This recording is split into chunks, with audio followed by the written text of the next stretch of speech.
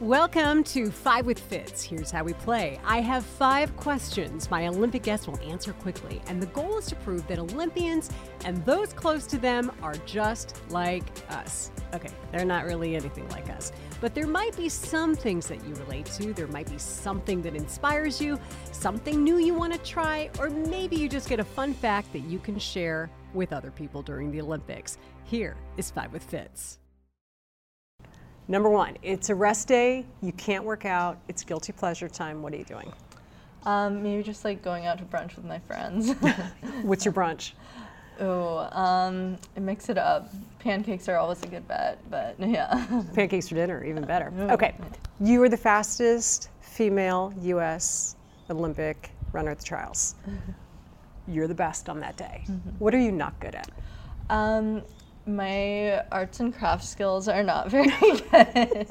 If I'm drawing something, it's probably like stick figures. So. Fair enough. What's the last book you read or show you binged?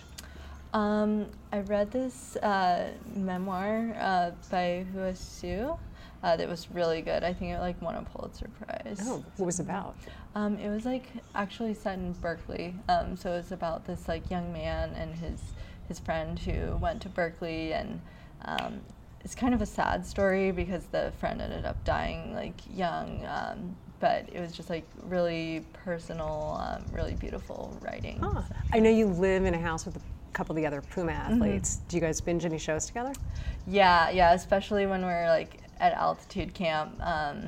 We'll watch a lot of junk. Yeah. Come on, just lay one on, no judgment. We watched a couple episodes of The Bachelor while we were in Orlando right before the trials. Fair enough. I'm guessing it was not the Golden Bachelor. No, it was not. It was the Okay, quote or mantra? I was kind of using first with the head, then with the heart. I don't remember exactly where I got that. It might have been the book, The Power of One. Yeah, that's really good. I like that. Yeah. And so that's what you'll think about even when you're competing? Sometimes, because it's a good reminder to like stay like mentally engaged and calm at first, and then just keep the emotion out of it, right? Just stick to the plan. Okay, number 5. What is your best time-saving or productivity hack as an athlete that you swear by? I guess like runs can be a good time to sort things out mentally and like plan your day. Especially like when I was in college juggling things, like I would use my runs as just thinking time to get organized. Yeah, I make all my big decisions when I'm running, all of them. Yeah, good or bad. Right. Yeah, it totally clears up your mind. So yeah, it does. Okay, I said 5, but can I do one more? A bonus. Sure. Okay, bonus is going to be, what is something that is always in your workout bag? An extra pair of shoes. Yeah. I like that. Right, thanks. Okay. Yeah. Those were good. Yeah.